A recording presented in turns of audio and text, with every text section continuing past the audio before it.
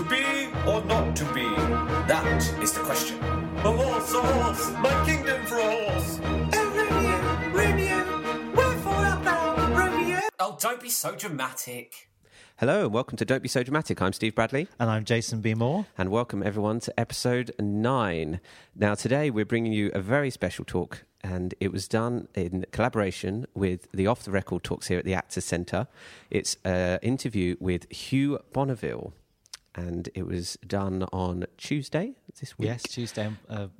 Paul Clayton, our chairman of the Actors Centre, was our head of chair again, speaking to Hugh. Yes. Yes, and we're about to play that for you. But before we do, we're recording this in the Tristan Bates Theatre at the moment. Yes. And they've got a production on, what we thought we might mention, called Passing By Martin Sherman, starring James Cartwright and Rick Mackerham. And it's on till the 30th of the month, 30th of November at the Tristan Bates. And it does say on the back, as I'm looking at the leaflet, it does say that it's the National Theatre's, one of the National Theatre's 100 most significant plays of the 20th century. Ooh. And it's directed by Andrew Keats. So there you go. There you go. Come along to see that. And yes, so we're about to play you the Off the Record talk. The next Off the Record is on the 25th of November here at the Actors Centre, and it is with co-founders of the Actors Centre, Clive Swift and Bruce Alexander. And that's at 6:30. So if you want to book your place, it's free, like these podcasts. We like free. And it's you have to book your place by emailing reception at actorscentre.co.uk. So that's the 25th, 6:30, and book your place. Okay, right, here it is. Off the Record talk, Paul Clayton, Hugh Bonneville. Here we go.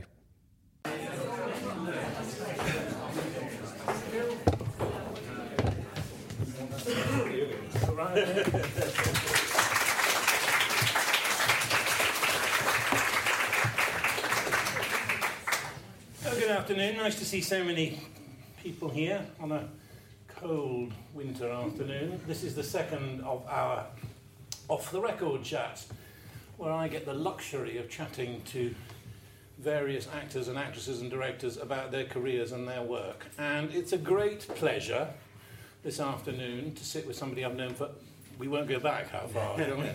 But a long time, and of course who now figures in all our lives every Sunday evening.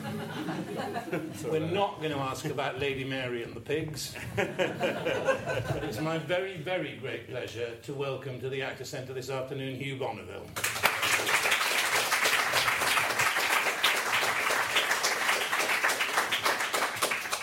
I always start with a really boring question, but it's the sort of commonality really, is when was the moment you wanted to do it? When was the moment you decided, I think I'd quite like to do that?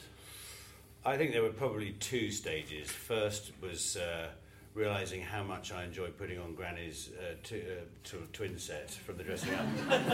I hasten to add, from the dressing up box, not from her wardrobe. So really, all that sort of playing with imagination and storytelling as a kid. And then really secondly, I think, three stages actually. The National Youth Theatre, when I realised for the first time that I was with a group of like-minded people who really passionately loved putting on plays. At school, you've got the bloke who'd rather be out on the hockey field or whatever, who's drummed in to play a small part, whatever. But here there was a group of like-minded people from all over the country wanting to do the same thing that I loved. So that was a key stepping stone. And then I think finally at university I was at Cambridge, and I'd sort of told myself that I was going to do something sensible like law after I'd finished my theology degree, which was a subject I loved, but gave me more time to do plays. And then in my second year I sort of came out to myself and to my family that I really wanted to give it a go. I would rather have had a stab at it professionally. I drama training and then the business, than spend 40 years in a pinstripe suit wondering whether I could have done it. And so there were those three markers really, from the instinct of enjoying it hugely as a kid to finding like-minded people at the National Youth Theatre, and then butching up at university and saying I'm going to run off and join the circus. So it wasn't a decision not to train as such? No, I did train. Well, I sort of I might not be the term at Robert Douglas. Okay. I was I went to do a postgrad course, and to be really honest, it wasn't entirely my cup of tea. I found it very peculiar. Having done things like the National Youth Theatre in Edinburgh, suddenly to be locked away and told you're not ready to go in front of an audience, I found that really peculiar. I'm one of those actors who comes from the school of learning by osmosis, really, or certainly learning by absorbing other people's work, and rather than being deconstructed. And I saw a couple of people really quite destroyed at drama school, even in that first term, and it felt very strange and unseemly to me. And in those days, the equity card was hard to come by. Well, rather, you had to have one. Okay. So I started devising means of trying to get one. Okay. So I left when I got one. Oh, right. Are we allowed to ask what the means was you devised? Their head office is just down the road. And in a similar interview, I told a story about how I got mine and then wished I hadn't, really. So am I allowed to ask? Yeah, no, it was nothing nefarious. It was simply a question of maths. I worked out that if I waited till someone saw me writing letters to the theatres, and casting directors and all the rest of it, and someone said, "Why are you doing that? We don't do that till June." And I thought, well, if there's, let's say 5,000 in those days, 5,000 kids or students coming out of drama school in June, there's a lot more competition than if you start writing in September. So I did, probably foolishly, but as it happened, I wrote in those days you had to write letters, 200 and something letters to all the theatre companies and producers and that sort of thing, asking for auditions for equity card jobs. I think probably 100 didn't write back. Of the other 100, 80 were sort of photocopied. You're on file. Anyway, out of it, I got 2 auditions. One was for Chichester and one was for Regent's Park, and that's where I ended up going. Okay. You went to Regent's Park in quite a good season. Yes, it was. We were doing Romeo and Juliet, Midsummer Night's Dream, and Arms and the Man, and I was understudying a young lad called Ray Fiennes, who had played a fairy the year before and got his card that way. I wasn't even playing a fairy. I bashed a cymbal at the back of the stage, and because he was rehearsing as Romeo, this is really the first sort of comment that you'll hear quite a lot as we talk about luck, really, and fate and fortune and all those things. Because he was rehearsing as Romeo concurrently, I rehearsed for him sometimes as Lysander, and the sort of carrot was that I could then have sort of 3 matinees and 2 evenings of his Lysanders. So I was able to invite casting agents, particularly, to come and see me. And I did get an agent through that, I think. Yes, I did. And then when we went on tour around Europe, Rafe took over Oberon and I took over Lysander. And that led to other bits of luck. So it was a wonderful season. Dilys Hamlet was, who you mentioned earlier, was the nurse. And Bernard Bresslaw, who you may remember from the Carry On films, was Bottom, and I have to say he was the best Bottom I've ever seen. He was a huge man. He was sort of 6'6", and you know how gormless he looked. He always played those gormless parts. He got the gold medal at RADA.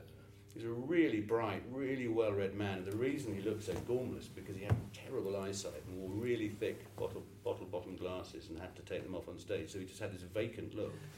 But a very sharp man, and delightful, and absolutely hilarious as Bottom. Have you any desire to give your Bottom? I would quite like to, actually. I would love to play Bottom. I think it's one of those parts. Coincidentally, I'm doing a sort of little documentary at the moment on Midsummer Night's Dream for PBS and Sky. They do a series called Shakespeare Uncovered, where they get people who've had a relationship with the play to talk to other people who've played parts or academics and look at the historical sources and so on. And I happen to be filming that at the moment. And so I interviewed David Williams and Sheridan Smith recently, and talking to some of the academics about the troupe that would have performed the play in Shakespeare's time, etc. And it gradually became. I thought back over the number of different productions I've seen over the years, and Bottom can be played in so many different ways. All of them valid. That's the great thing about theatre. You can redefine any character within reason in each production. So you never know. Could have a Labrador with it, Does the Labrador have to be in? Oh yes, it's contractually connected now. Right. Good to know.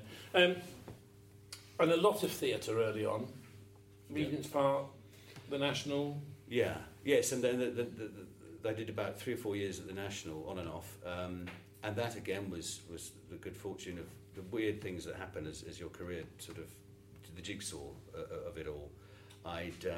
When we were on tour with the Dream in Florence, one of the directors from the National, Jonathan Lynn, was happened to be on holiday there, and I'd written 5 times to the National, and usual you're on file bollocks, and Jonathan knew one of the cast, a lovely girl by the name of Beverly Hills.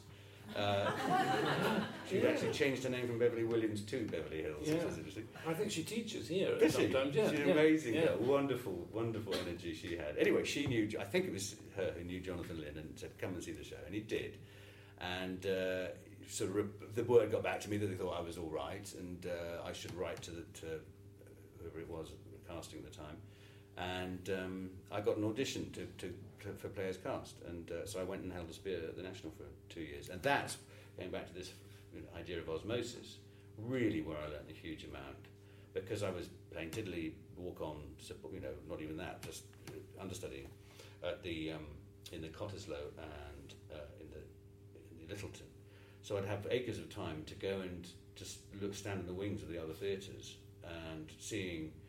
I remember seeing Tony Hopkins and Judi Dench as doing Anthony and Cleo and Gambon. I used to love watching Gambon because this was a period when the system was you were in a company within the company. So there was the Alan Ayckbourn Company within the overall National Theatre, and they were doing 3 plays: one, View from the Bridge, in which he was an incredible Eddie Carboni, and a ridiculously lightweight, hilarious farce called Tons of Money. Mm-hmm. No, I think it was called Tons of Money. Because he adapted it, didn't he, from one that's in the and also Small Family Business, the first production of Small Family Business, and to go and watch someone like him, go from utterly spine-chilling pain in View from the Bridge to literally making everybody else on the stage crack up. I could see him from the VOM, just watching what he did in the opening scene of Small Family Business, desperate to get Diane Bull to break down and succeeding. I mean, so unprofessional, but fascinating to watch. Anyway, just to watch these actors who one admires, and soaking in the way they did it, seeing Ian Charleson, bless him, again in Hamlet. It was a really. You can't help but have it seep into you. So it was an enormously important period for me, just not running before I could walk, really. Mm-hmm. Do you think there are young actors who now look at you and do the same? Oh, God, I hate to say that. I don't know. I find it very peculiar. Because it's a sort of theatre thing, isn't it? I think it is a theatre thing. It's perhaps not so much a screen thing. Yeah. I think it's to do with sensing an audience night to night and seeing how really experienced people do it, the rhythms of a scene, and being able to watch it time and time again. Yeah. That's what was really key. Seeing how they'd surf a different audience each night, and how they'd place lines, how they'd ride laughs. All those things that gradually become instinctive as a theatre performer. I think film and TV is probably different because you obviously don't have that live experience.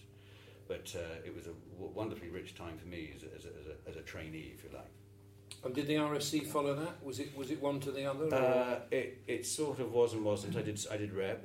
I went off and did rep, some plays in rep, and then came back to do School for Scandal, and then auditioned for the RSC in end of 1990. Went from 91 to 93 at Stratford, and then the Barbican, and then back to Stratford again. And how would you compare the experience? Well, I grew up absolutely loving the notion of being in a company, in a proper company. I'd read all about the Peter Hall Company at Stratford in the 60s and 70s, and that was what made me buzz. And I think probably one of the happiest days or happiest weeks I've ever had as an actor was when we were doing 4 plays in 1991. I was in 4 plays in the season. And we'd rehearsed 2 concurrently, and then we'd open them, and then start rehearsing the 3rd, and then open that, and then the 4th. And the week when we did all 4 plays in absolute sequence, so a matinee of 1, matinee of 2 gents, evening of the Virtuoso, and the next day we did Tis Pity She's a Whore, and then The Alchemist. That was such a buzz because it was largely the same group of people, And by then, you've created a real company atmosphere and a shorthand and all those things that being in a company brings you. And you've had the luxury of substantial rehearsal periods, not the commercial pressure of 2 weeks and on. And that was really satisfying. It helped that the productions were pretty good. I think it's in the way that the RSC ran in those days. If you were in a flop and you'd opened in April and we were there till Christmas, 12th Night, I know that year had a tough time, the one that Griff Rhys James directed. And I was very lucky to be in a very happy company, all in the Swan, and it was a brilliant sense of company, and that's where I wanted to stay forever and ever. I felt really at home there, and it sort of went slightly tits up when I came towards the end of, we were doing, Ken Branagh was doing Hamlet, and I was playing Laertes, and we did a straight run of it at the Barbican and then took it back to Stratford, and it was, again, he's an amazing leader of a company, and it was a very happy time. And Adrian Noble, who was running it then, said he wanted to get back to the days of Peter Hall and keep a core company through 4 or 5 years, and I thought this was made for me. And I was offered to play at the National, and he said, no, don't go do that, I want you to stay and do this. Anyway, when it came to it, he didn't. So I turned down a job at the National and was suddenly out on my ear, and I felt pretty depressed by that, because I felt the RSC had become home, and really thought I'd never, like you do when you finish any job, you think I'm never going to work again. And in fact, bizarrely, that was when I started got a little break in telly, and started doing more TV. And film. What was the break? Had you done any television until that point? I'd done a tiny bit in a kids' drama, but no, it was a wonderful director called Adrian Shergold, who was doing a strange sort of spoof on The Great Escape called Stalagluft, and it was with Stephen Fry and Nick Lyndhurst and Geoffrey Palmer, and written by David Nobbs, who wrote Reggie Perrin. And it was really the joke was that this particular prisoner of war camp was run by really, really old Germans, and so when the Brits started digging the tunnels, the Germans said, "Can we come too?" And it all flipped on its head. Anyway, I had a really nice little supporting part in that, and it's the old thing: work breeds work. I was unavailable to go for an audition for something else. Cadfael it was, because we were filming up in the north, and because you're unavailable, suddenly you're more attractive. As we know from life as well as work, and so they, then I was given this part in Cadfael, almost sight unseen, which was again a small part, but a really nice one. And so I started to get a TV CV going, and that was back in the early 90s, mid 90s. If I have to put you in one or two camps, method or a get on with it sort of person,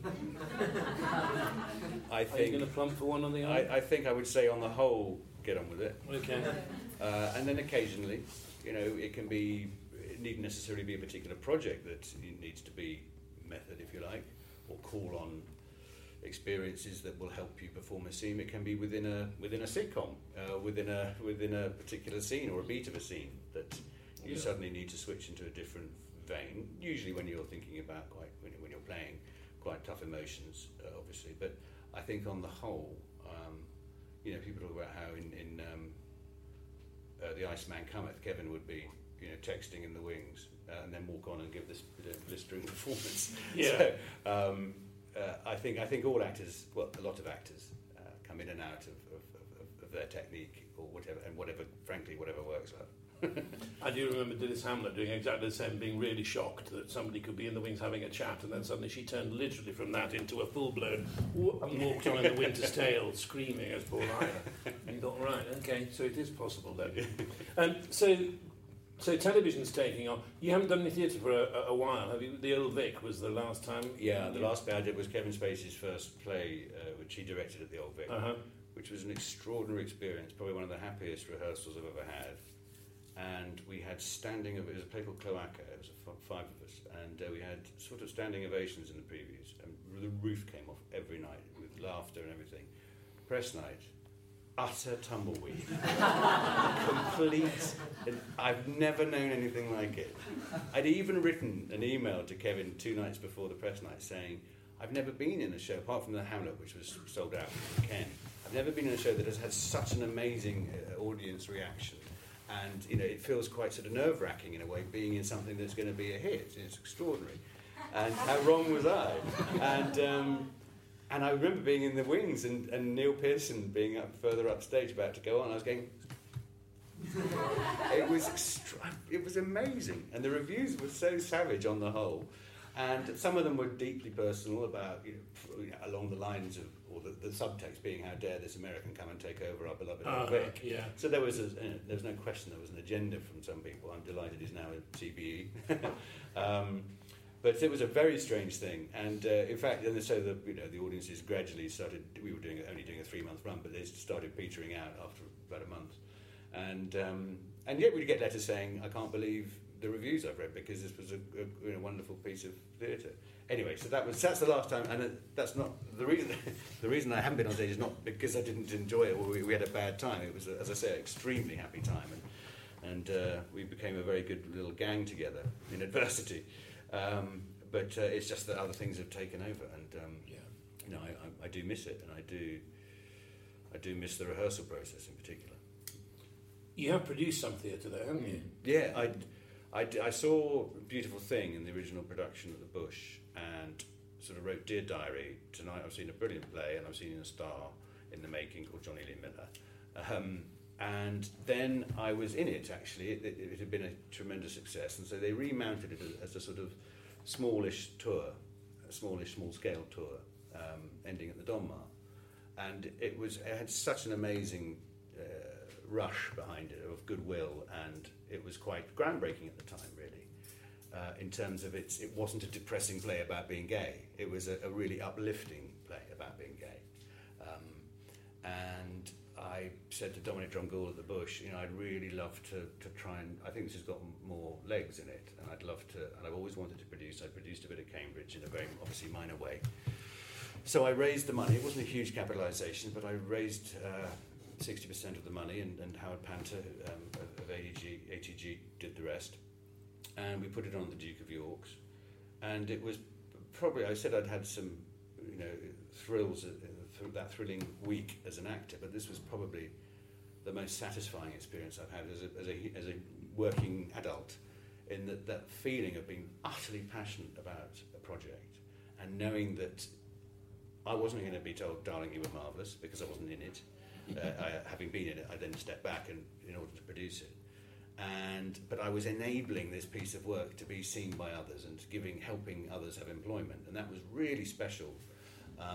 Because I wanted more people to see this play and experience it, and to give actors that possibility, that opportunity, to give this writer, Jonathan Harvey, this platform. And he was beginning to have others, around the same time. I think it was Babies was coming, or not something Baby, maybe Baby, I don't know, not what it was called, Babies, was coming out of the Royal Court. So it was a real springboard for him, and I just loved it. And to be honest, I really loved the anonymity of being a producer. Not that I was... being pestered by paparazzi in my acting life, but there was something about the enabling of others that I really, really enjoyed. I really loved it, and we didn't lose our shirts, but we certainly didn't buy a house in the south of France on it. Has that gone anywhere else? Has that interest in producing or being on the development side gone anywhere else? Yes, very much so. I after that, I thought I'm not going to probably produce again in terms of theatre. Certainly not for a while, but I would. And then as I started doing more TV and film and learning more about that, I really thought I'd love to produce a film. I'd love to go to my grave having produced a play, which I have, and produced a film, and I'm doing that now. This time I will star in it, and we're hoping to shoot next September. And again, it's the development side of that. I'm a writer monkey. I'm not a very good writer, but I do love working with writers, and I do now know a good script from a bad script, I think, on the whole. And I know when scenes work and when they don't. So I love working with writers. I worked a lot with Chris Luscombe, who's now a director, but he was an actor, and we wrote a lot together. Hugely unperformed works, but I work quite closely with a writer called Ashlyn Ditter, who's a very fine comic writer. He created the Catherine Tate Show with Catherine, and I've done 2 of his films now. Very small films, and this is a slightly larger film. But again, he writes well for me, and we have a great collaboration. So, and again, a sense of I'm now, having been doing it for 26 years or so, I now know really good. I know who's really good, and I know who's not worth working with. And I've been extremely lucky to work with some incredibly talented people. And I'm very lucky to go to work doing something I love, and to work on the whole with people I love. And so the idea of being able to pull the best cinematographer I've worked with and the best pool of actors together to work with the best costume designers I've worked with, or other ones I get on with best, it's a great thrill. The idea of going to work with people you like, I think, is a tremendous carrot, tremendously attractive. So you're doing very well. You're doing all right, but suddenly it goes ballistic, doesn't it? With Downton and 2012, which happened independently, of course, but come onto our screens together. Yes, they did pretty much. I think we shot the first series of 2012 just before we shot Downton, and then during series 2 of 2012, we're having to negotiate days when I could leave Highclere Castle or Ealing Studios and go and shoot 2012. So I was doing one, Wednesday I'd be doing 2012, Thursday I'd be doing Downton, which was an incredibly luxurious position in terms of one's craft and one's work. But it was bloody knackering. And yes, Downton lifted off in a way that no one could ever have anticipated. And nice problem to have. It's not a problem, but it's strange, frankly, very strange. I've stopped trying to analyse why, beyond the fact that it's quite nice telly on a Sunday night. But it's not just nice telly on a Sunday night for the Brits, which I thought it would be. I thought that would just be it. But the way that it's gone, it's now in 200 countries, even in China, it's popular. Have you seen yourself dubbed? I haven't. I saw myself dubbed in Italian in Notting Hill, which was very peculiar. Okay. But no, I've yet to see my Mandarin. Has it changed the way you work at all? Or when you get on set and you're behind closed doors, would you say it's absolutely the same? Or I would say from us as a company, because we've now become a company really over 4 seasons. And you like that? I do, as you know. So, I mean, what I love about doing it is that that we're all lead parts. We're all sharing the mantle of the show and the storylines and so forth. I wouldn't say that our approach to the work has changed. Certainly, mine hasn't. We're the same gang. It was very peculiar. I remember going back into the second year and the first scene I shot was in the library with Penelope Wilton and Maggie. And it was as if we'd not been away. 10 months had passed, or 9 months had passed, and suddenly we were there, as if continuing the conversation. It was very surreal. And yet, between the first series ending shooting, when Highclere Castle used to get 60 coach loads a year, apparently, by the time we came back, once it had aired, it was getting 600. You sort of became aware that this thing had grown. And the pressure wasn't on us, the pressure was on Julian Fellows and the producers, etc., to maintain standards. But for us, it was exactly the same approach to the work. The only difference really is when we started shooting in familiar locations and the poor producers having to spend thousands putting up tarpaulins and screens so that our darling friends with long lenses weren't ruining storylines with the audience, which they tried to do, obviously, all the time.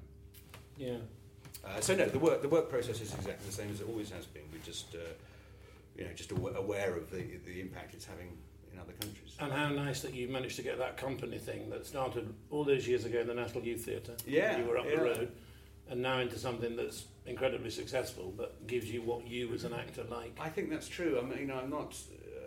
I've never I never wanted to play Hamlet. Maybe because I make quick decisions. I don't know, but I genuinely prefer. I love actors. I love the company of actors, and I love being in a company of actors. And I recognise the talent that one is blessed to share with that I experience on something like Downton. I mean, to be in a scene with Penelope and Maggie and Michelle, it's just terrific. I mean, they're really terrific actors, and you learn every day. I learn a lot. I mean, from Maggie, just incredible. Evidently, she's a very good party goer. Well, they tweeted, and there were lots of people tweeting after the Nationals' 50th on Saturday night, that people had been, that she was the one who was having a whale of a time. And everybody was gobsmacked by the Countess of Grantham really rocking it up down on the South Bank. Good for her. I mean, she's, I guess, late 70s now. And seeing her and Shirley MacLaine together was quite something. The stories they, regaled to each other. It was like it was. I've said this before. It was like Stanley meeting Livingston. It was really because they hadn't seen each other. Well, Shirley thought they'd never met, but Maggie said we all the other way around. They'd met 40 years ago at the Oscars or something. But really, it was as if they these two wonderful legends meeting and chatting was just superb. Brilliant. I'm going to open it up to everybody else now, if you're happy with that. I might just repeat your questions. We're recording these chats now, and then they're available as podcasts on our new website. So in order that your question is heard, I might repeat it. It's not that Hugh in any way has impaired hearing. Sometimes there's a nasty moment, no matter who's in that chair, when I go questions and we're waiting for Anne to go. Today's going to be different, isn't it? Yeah, or it could be like the press night of Cloaca. Okay. All right. So he's been through that, so let's not give it. Questions. Hands, waves, nobody. Right down the front. No, very good, thank you. One of my favourite comedies in recent years, television comedies, is 2012. Can you tell me to what extent that you've been allowed to improvise within it? I mean, how tightly scripted is it? 2012 was written by John Morton, who also wrote a wonderful series that I did on radio. I did a couple of episodes on radio called People Like Us, which they then did on TV. Oh, yeah. John is a phenomenal writer-director. Not every writer can direct their own material, but John really can. And he is, well, put it this way, every ... is written. Every stutter, not every stutter, but every repeated word. So he's incredibly careful about the words he uses, and if they're repeated or if there's no improvisation, put it that way. So it's really, really hard to learn. And I can fully confess that in Series 2, when I was doing this commuting up and down the M4, it was like being on Bruce's Generation Game. I had certain key words written around the set so that I could trigger my memory, because it was impossible I couldn't learn it. Yeah. It's really, really hard. And I think, and so that the way that it's shot, obviously with this sort of faux documentary, there happens to be a camera in the room thing, was really meticulously rehearsed. And it's the old cliche, it's like music when an orchestra's, when somebody's out of tune in the orchestra, you hear it and the whole thing doesn't work. And we would run the lines, run the interruptions so that it would appear to be utterly effortless and coincidental, but in fact it was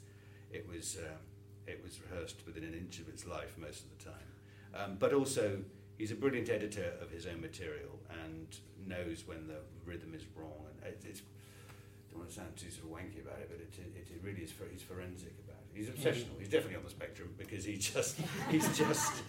won't let it. And his keynotes are go faster and don't smile. Those were his two, to any actor who'd come in, understandably, as we all do. We want to bring an energy into the room, onto the set. And some people would bring, if you like, what you might call a sort of a performance. And he would spend the entire day getting them to strip it down, so they were just talking.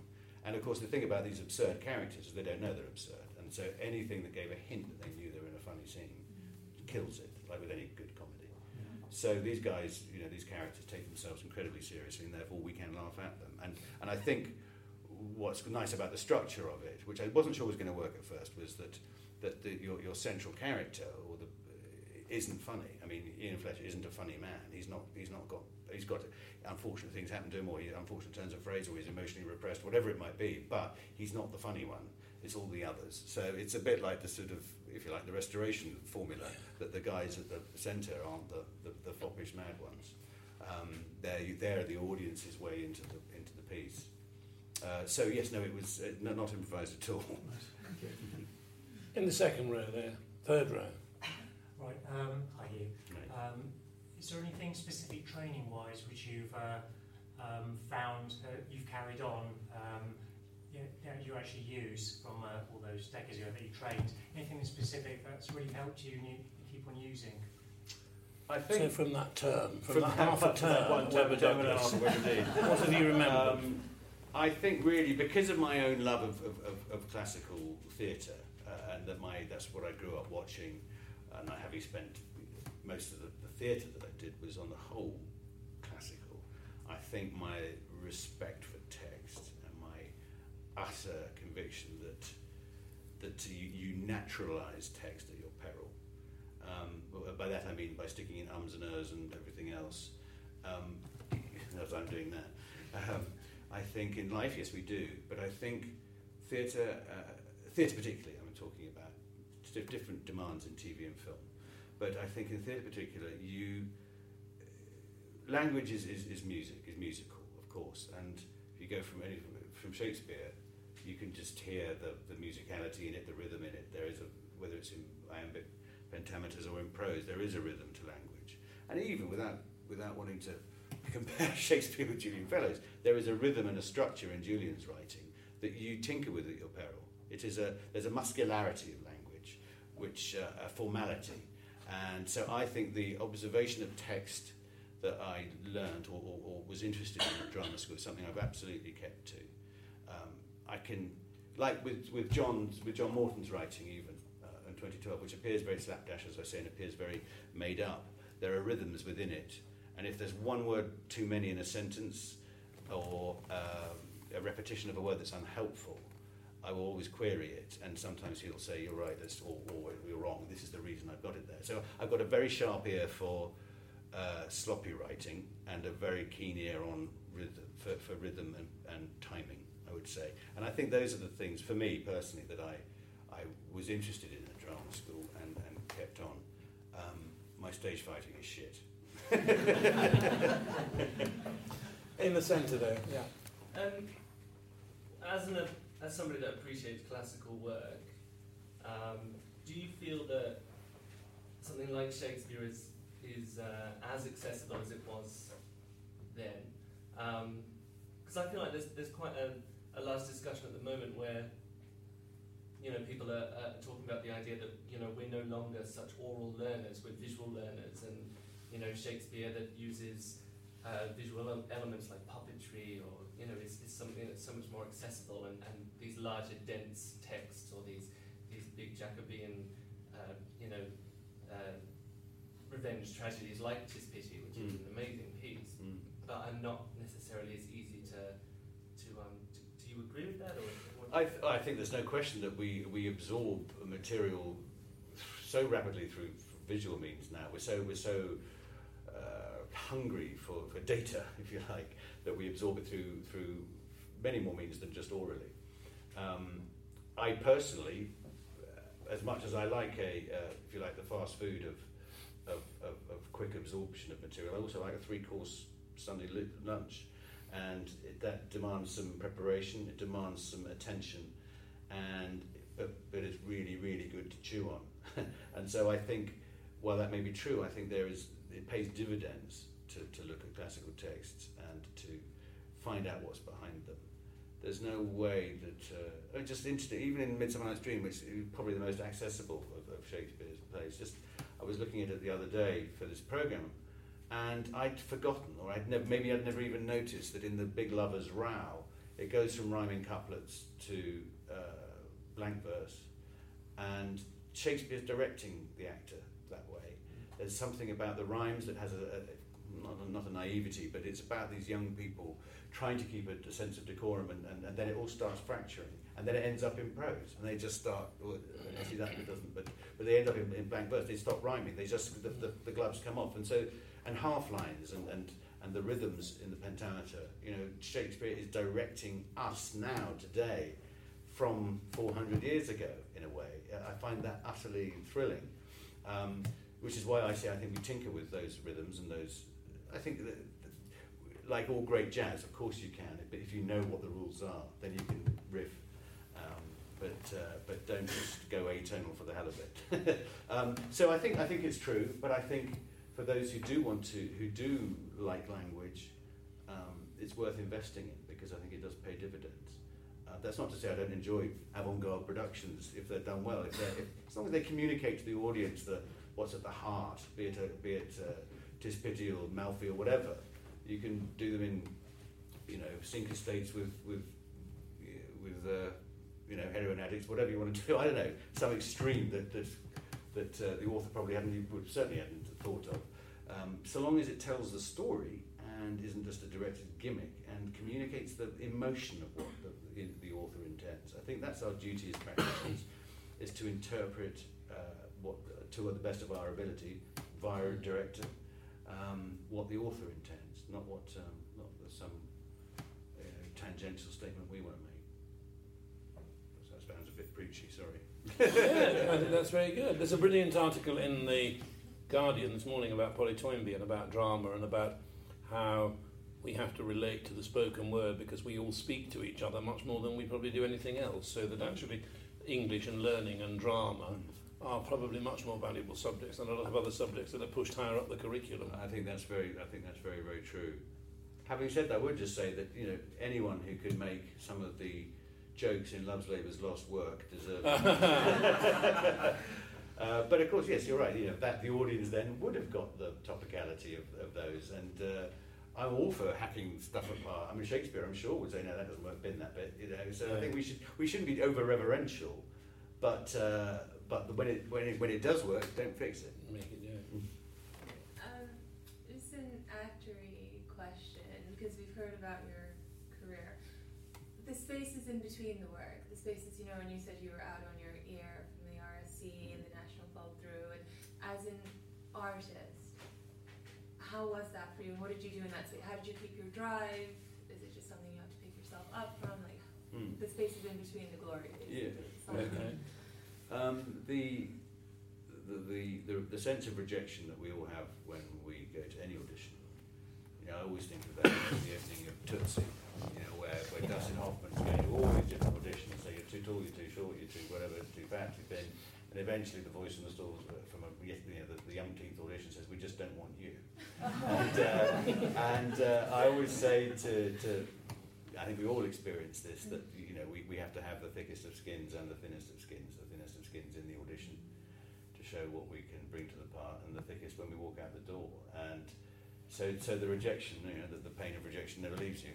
That's not what you're asking. The question is how do you pick yourself up? How do you sustain yourself in between those bouts of employment? And for me, it was things like coming. I remember coming to some classes here, and not removing yourself from the industry, not thinking they hate me, I'm never going to work again, which we, as I say, tend to feel somewhere at the back of our mind in the last 2 weeks of the run. It's never going to happen again. I'm out of work. I think keeping that focus, that optimism, that puppyish enthusiasm that I think every actor has to have somewhere, because it is a cruel business. I think really it's just a self-belief, without not being arrogant, but just a self-belief that this is what I want to do. This is what I'm going to continue doing. And now, after 26 years, I think by the law of averages, I probably will work after this job. But because I've managed to do it for 25 plus years. But that's hard. It's hard when you have long periods when you're not. I'm without doubt the luckiest actor I know. I've managed to keep working for most of the 26 years. And a lot of, I was saying to Paul earlier, that my chums from drama school, who were 10 times more talented than any talent I have, I was in awe of 3 or 4 people at drama school who never got the chance to do it and gave up and did other things. And my heart breaks when I think of them, because they could have really enriched the theatre scene. And I don't know what it is. It's luck. It's all these different factors that come to play. And really, I always think it's they say talent will out, but sometimes it doesn't. And sometimes, unless you can get that opportunity to show your talent, it doesn't. And it's how luck, putting yourself in the way of luck, is something I feel is very important. So that you don't sit at the phone, staring at the phone at home, saying ring, or blaming your agent, or anything like that. We are a one-man, one-woman business. We are the widget that is produced, and we are the CEO and the marketing. And I suppose putting yourself in the way of Lady Luck without being a pain in the neck is one of the ways that you then might be able to get to show your talent. That's a very long-winded answer, but and probably not a helpful one. But that's my view. Do you think you managed to do that, to put yourself in the right place at the right time? Well, I always think back to the fact that if I hadn't been on tour with playing Lysander, and if Jonathan Lynn hadn't been on holiday and had the night free to come and see me and come and see the show and said that guy was all right, get him to write to the National. If I hadn't played those parts, etc., etc., it all leads back. It all fate just connects all the dots. The weirdest one was I I'd been at the National holding a spear for a few years and playing tiddly parts, and I went off to do rep, and I happened to come back. I think I had to go and see a bank manager or something, so I wore a suit when I was back in London. I was up in Colchester. I came down to London. I put on my one suit and went to meet a mate at the National for a cup of tea. And I never never wore suits and that sort of thing. And Peter Gill passed me in the corridor and he said, "Hello, what are you doing here?" And I said, "I was seeing a mate." He said, "You're wearing a suit." And he said, "I've never seen you like that before." And the next day, he asked me to go and audition to play this particular character in Juno and the Paycock. A terrible production, but or rather unsuccessful production. But playing this character, Mr. Bentham, who clearly wore a suit.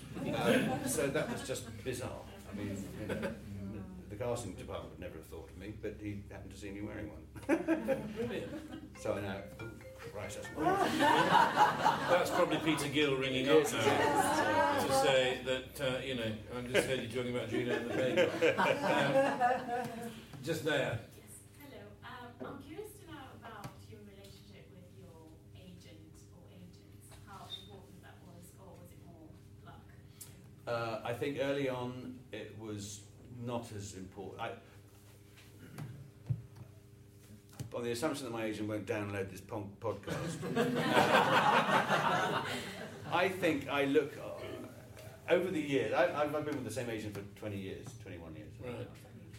And we have become very, very close friends and collaborators. But I would say, cynically, I employ an agent in the same way that I employ an accountant. Yeah, they are not there. They are. I know too many actors, particularly when starting out, who think that the agent, that they don't want to trouble the agent, that they are so lucky to have an agent, which of course one is in a way, but to depend on the agent as a sort of source of nourishment, is I think can be misguided. It goes back to that thing about being don't be passive. Don't think that they are going to sort the world out for you. They are brilliantly useful, of course, but if you're going to be really cynical, they're there to negotiate the contract, and at times they can help facilitate you getting that foot in the door and into the room to show your own talent, but they're not going to provide you with the talent. That's got to come from you. And that's not being just, I don't mean to, that's in no way being negative about agents, because they're important. They protect our rights, our interests, but don't rely on them. There is that thing, isn't there? Some people, when they get an agent, when they're young, and there's that big scrabble that an agent is seen as the be-all and the end-all, that having done that, people go, yeah, and relax, and then stop chasing things. That's right, and I don't think you should ever do that, ever. And I certainly don't. I mean, the number of times I'll ring my agent and say, I've heard about this project or that project. Absolutely. What do you think? Would that be right? And she'll now, because of our relationship, say, I think you'd be mad too, but let's have a chat or whatever. Their support is, of course, invaluable. And I've made a couple of times made some really bad career choices, and she's never scolded me. She said, or I told you so, or anything like that. But they are. I'm going to say it. They're useful tools, but they are just another tool in the box of equipment that you have. They're not to be relied on. Very good. Yeah. Hi. If for screen work, if you have very little notice in terms of when you've got the lines to when you're shooting, do you have kind of a specific kind of shorthand method of prepping, or? Well, bearing in mind that in TV and film you're doing a max. Well, it depends which sort of TV or film, but something like Downton we might shoot 5 or 6 pages a day. On 2012 we might shoot 18 or 20, which is quite a lot, and on soaps like Coronation Street, whatever, you might shoot 25, 30. So you very quickly build up a mental muscle. So my short-term memory is very, very good. But having not done theatre for a long time, put it this way, I can just remember stuff from theatre from 20 years ago, but I can't remember what we shot last week, because it's a very shallow memory trace. So you quickly learn it, or have to learn, a facility to absorb stuff very quickly, particularly if you're doing filming in America on TV shows, which I've done a couple of bits over there, and they're constantly rewriting. Literally every day, the script that you've had at the beginning of the week bears no relation to the one you're performing in front of an audience on Friday night. Usually because it's not very good. And so these constant rewrites. So on the one hand, there's no point learning it very deeply because you know it's going to change tomorrow. On the other hand, you'd have to because you're performing it in front of an audience and 5 cameras. So yes, I always learn it 3-dimensionally. I cannot sit and learn like that. I have to walk around. That's why I always find the best way of learning lines is by rehearsing, because your brain begins to equate a sort of map of the words with the geography of, this is the line I hand over the cup of tea because the line is I'm handing you a cup of tea, whatever. So by putting it in 3 dimensions, it begins to bed in. The strangest one I had was I did a one-man show on telly, a one-man version of Diary of a Nobody, which is a Victorian character called Mr. Pooter, and it was 2 hours of material. And I said I really I just have to go out. I spent a month learning it. I've just got to learn it like a stage show. And the only way I could do it was by walking through the woods near where I live.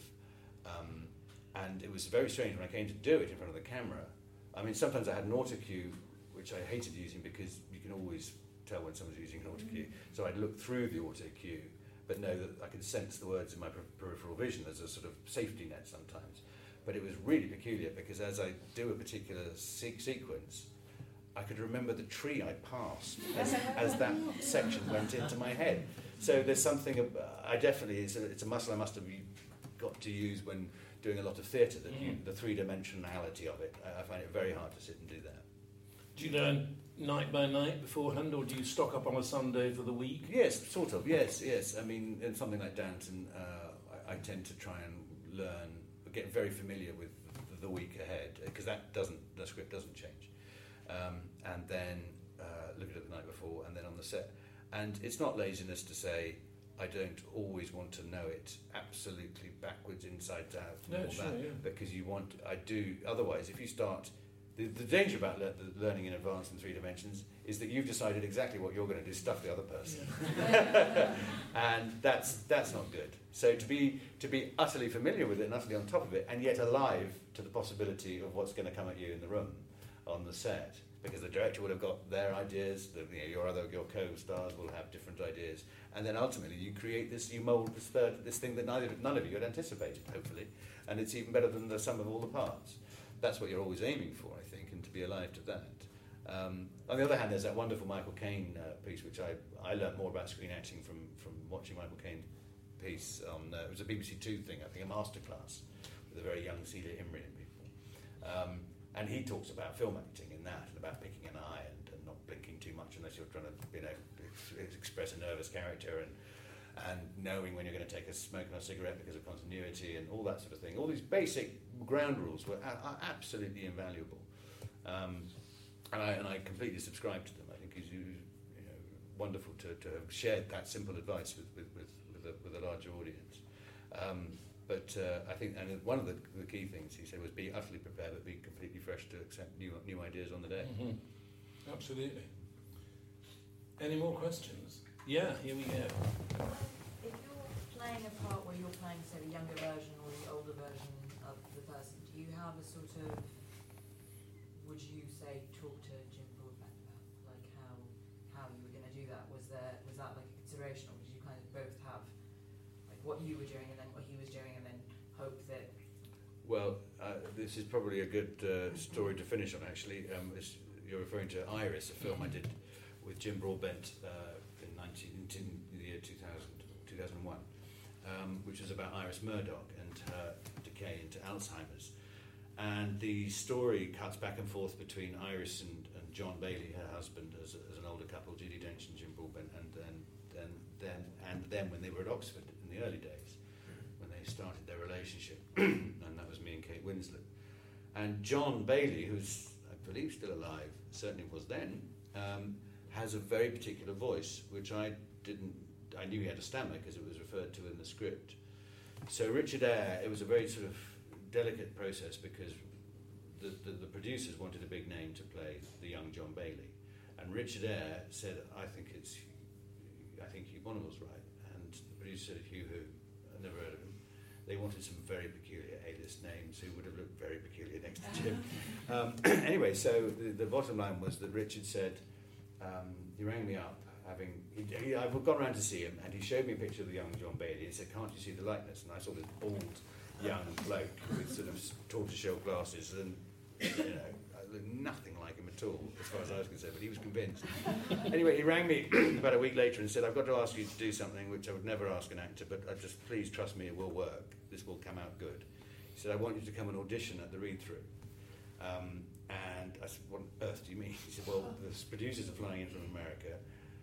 And I said, right, okay. So everybody else has been cast apart from me for this part, and they want to see who is this Hugh Bonneville that Richard's been banging on about. So I said, fine, well, I need to have some time with Jim, because how's Jim playing it? If I'm playing a younger version, we need to have some similarity. And well, the trouble is Jim's shooting The Gangs of New York in Italy, and so he can only fly in for the actual read. He's arrived coming from Heathrow to the read-through. I said, all right, well, can I have some time with Kate then? Can I have a session with Kate? She's doing whatever she was doing. So I turned up. I mean, at least I'd worked with Judy in the past, so at least I felt relatively, one's always in awe of her anyway, but at least you knew she wasn't going to be worrisome. And so it was in Richard Eyre's kitchen. And then Jim arrived, luckily 5 minutes early. So I said, how are you doing, John Bailey? He said, well, haven't you heard the tape? And I said, tape? What tape? He said, oh yes, he's got rather a high pitched, And I said, what do you tell me? And then I could see these feet coming down the stairs into the kitchen of these galumphing producers. And anyway, my character started off, and then Jim picks up. And so gradually during this read through, I started picking up his tones and rhythms. And but by the time I was halfway down the A3 back to my house, they phoned and said, you've got the part, so that was fine. But then the next stage of it was, there was no rehearsal time for us as a quartet. It was a tiny budget film, and Jim and Judy were shooting all their material first, and we overlapped by a day, I think, to shoot some water tank sequences. And then it was me and Kate. And so after about a week of Richard said, I'm really sorry, there's no time to rehearse together. So I said, well, can I at least see some footage of what Jim's doing? He said, unfortunately, Miramax are being, they won't let me show anybody anything. And I said, this is ridiculous. We're trying to collaborate on a project, and I'm meant to look and sound like Jim Broadbent. And anyway, he said, look, I said, don't tell anyone. And one day he smuggled out a VHS tape of the day's rushes. It arrived in a brown envelope at my house. He said, here's yesterday's rushes, and I stuck it in the machine. It was 6 minutes of rushes, and 5 minutes was a close-up of Judy. And anyway, there was one shot of Jim Broadbent walking across a car park with a trolley, with a supermarket trolley, and so I sort of based my entire physicality on that. And Richard then phoned me during the edit and said, he said, today was the first time I juxtaposed the two eras in the edit suite. And he said, I was so scared of opening my eyes. And he said, all I can say is it works, it's fine. We've got away with it. Ah, brilliant. So that's a question of getting on with it rather than method. Downton finishes this series on Sunday night, doesn't it? And then our evenings are bereft. Till Christmas Day, yeah. Till Christmas Day. Yeah. More next year? Yes, I think we're starting again in February, yeah. And you've got a birthday coming up, I hear. Yeah, well, yes, the big one. On Sunday, a big one. Oh, gosh, well researched. I know, there you go. I am pretending it's not happening. All right, well, I'm sure everybody will join with me in wishing you a very happy birthday for Sunday, and in saying a huge thank you for giving up your time to come along this afternoon. Thank you very much.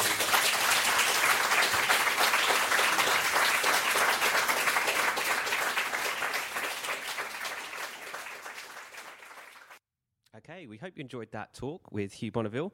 It was really interesting, wasn't it? There was some really good, valuable information and a good insight into that. Yeah, and also what a nice chap, which is really really nice guy. But good information, and he spoke to us in a good way without being patronising, and just gave it as it is, and that was really nice to hear that. And that's good, good advice when you're starting out or when you're still knocking on the doors. Yeah. So it's good. Yeah, And it's good to hear from him as well. Kind of inspirational in a way, because it's like encouraging, I suppose, isn't it? Hearing other people's stories. And that's why we do these podcasts. It's well, absolutely. to get that It's always, enthusiasm. especially when someone sort of his level now, because of Downton Abbey, it's such a huge success. It's nice to to hear the beginnings. Yeah. So that's always Before good Downton, for everybody, and that was It's good. So if you've got a second, it'd be really good if you could rate us on iTunes. If you enjoyed this show and you enjoyed the talk, rate us on iTunes out of 5 stars. And obviously, so we can keep bringing these talks to you for free. And just a reminder, the next Off the Record is with Clive Swift and Bruce Alexander on the Monday, the 25th of November at 6:30. And that'll be, again, Paul Clayton interviewing those two chaps. And to register for your place for that talk, you have to email reception@actorscentre.co.uk. And if you want to subscribe to us, you'll get that talk sent to your iPad, iPhone or iPod, and we'll have that talk for you. You can also follow us on Twitter, can't they, Jason? They certainly can, and I always forget what it is, but it's at DBSD